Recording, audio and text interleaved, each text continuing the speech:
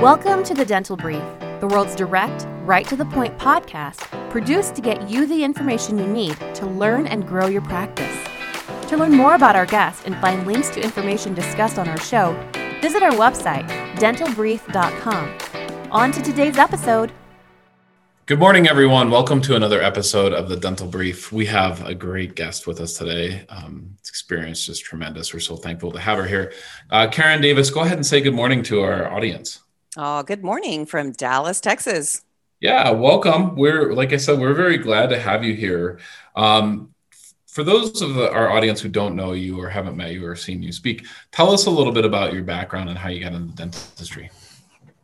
Yeah, I love that question. So thank you for asking my background and how I found myself in the dental world, because it's really two factors. One was, as a seventh grader, Texas Women's University had a traveling mobile career booth. They would go from school to school to school, and they would highlight certain careers.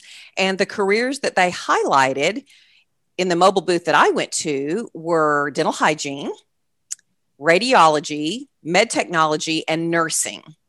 And so as an impressionable seventh grader, I thought, ooh, this sounds interesting, something in healthcare. And I already knew by that time I absolutely wanted to avoid any career that had mathematics associated with it to any degree. Okay. So that was a really good option. Sure. And so that kind of started my thinking about healthcare, and specifically, I was leaning a little bit more toward med tech or dental hygiene. Those seemed interesting to me.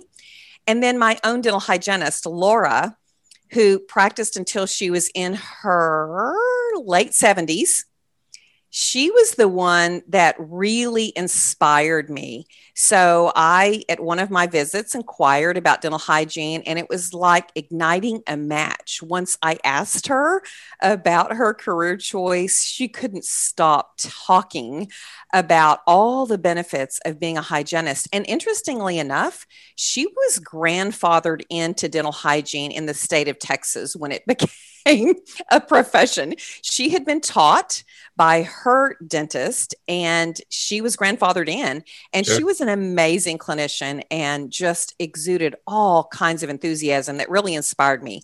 So those two factors set me on the course, and here I am today, still practicing.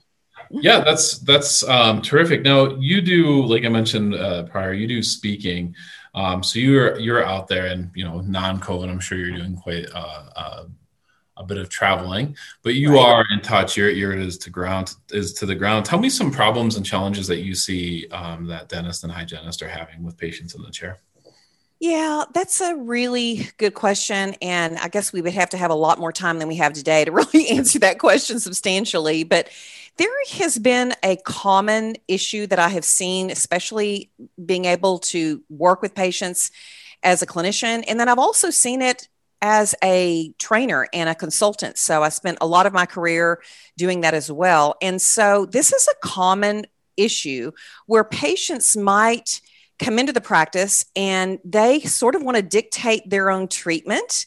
They've obviously trusted you enough to be there today, but for whatever reason, when you make recommendations, let's say, for example, that you're wanting to update their radiographs, or let's say that once a year you want to update their comprehensive periodontal assessment, or once a year the doctor needs to examine the patient. That's actually law in most states, even as a dental hygienist, unless you're practicing independently completely, you're working under the purview, at least the general supervision of a dentist. And just a number of times patients will resist any of those kinds of recommendations for their treatment today.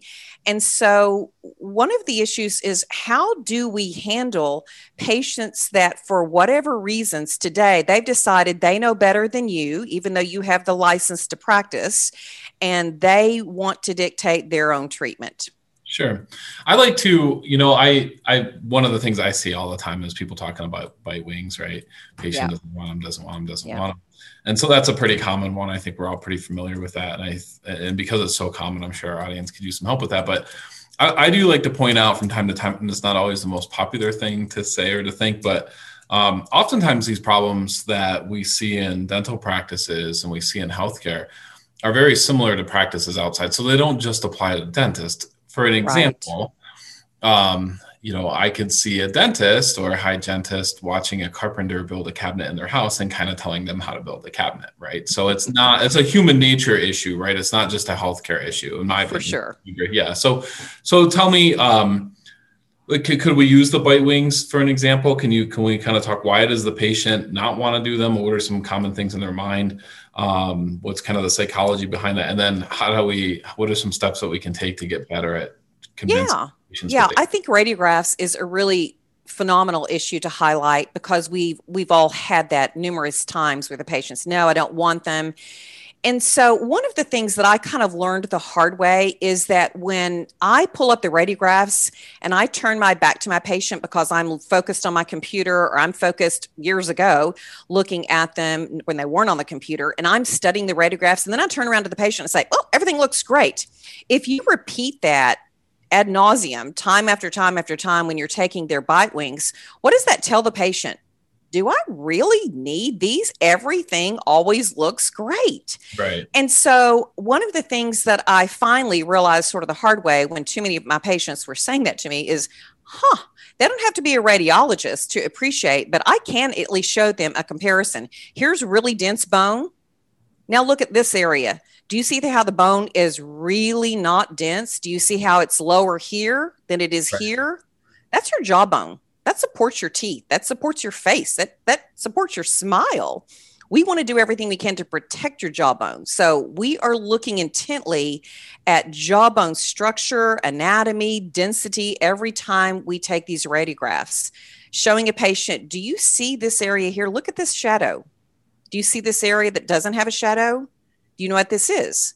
This is the earliest stage of decay. Do you know that we can actually intervene and reverse this process that's the big if we detect it early enough? So one of the reasons we take the radiographs when we do, so that we are looking for ways to stop and halt the progression of disease where we can. So bringing the patient into that discovery of showing them what I'm looking at added a lot of value.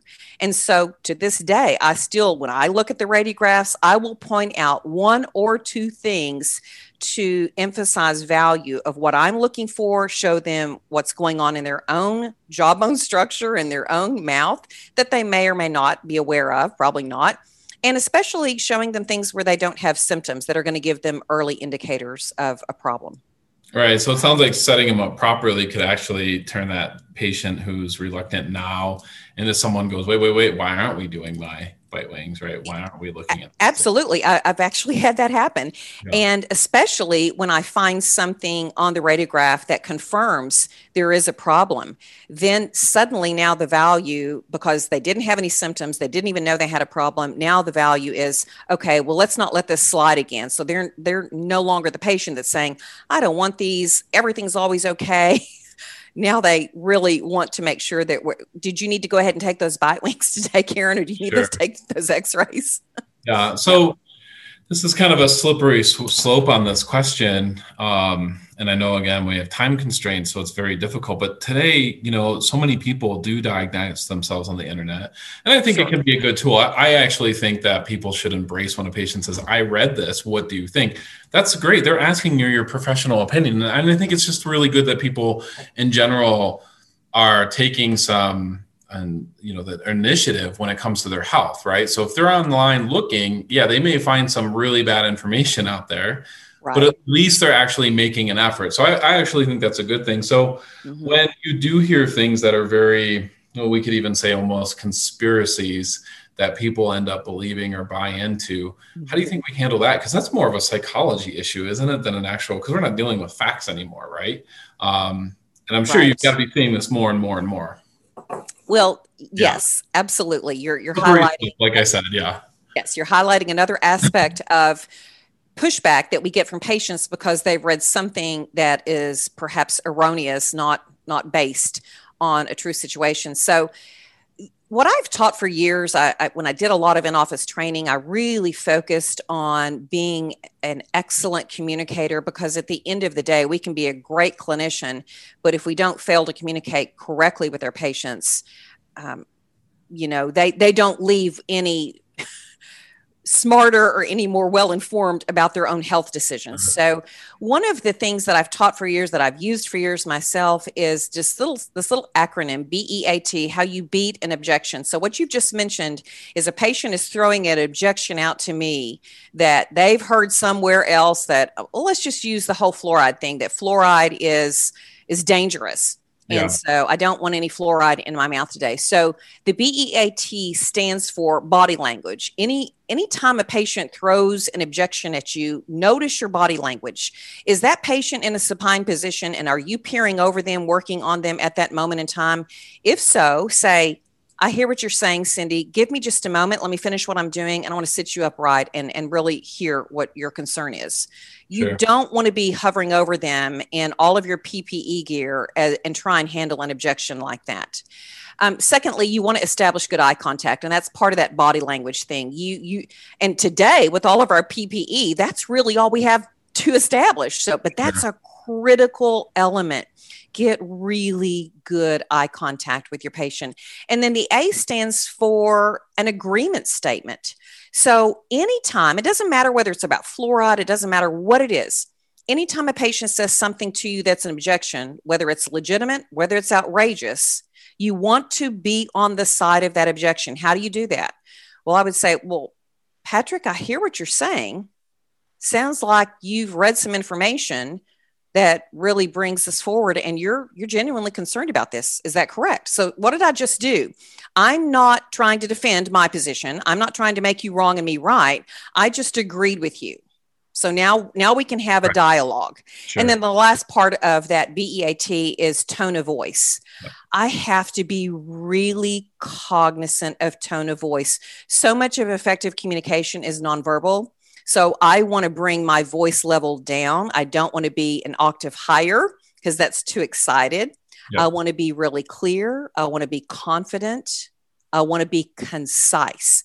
We aren't very good at being concise in dentistry. We think more explanation is better. Sure. Actually, that's not true. Right. Less explanation is better. More listening is better. So BEAT, irrespective of what a patient throws at me, that's kind of my go-to strategy on how to handle objections. And that has served me very well through the years. Great advice. Appreciate it, Beat. It's great. Great acronym. Karen, I wanted to thank you so much for coming on the show. I want to tell our audience to check out your website. It's karendavis.net, correct? It is. Yeah, awesome. I want to, again, encourage our audience to go there, check it out. We really appreciate you coming on today, Karen. Great information. Thank you. Thank you for the opportunity. Thank you for joining us on today's episode. Did you know you can weigh in on today's topic on Facebook? Search The Dental Brief on Facebook or visit our website, dentalbrief.com, and just follow the link. We look forward to having you join us again on another episode of The Dental Brief.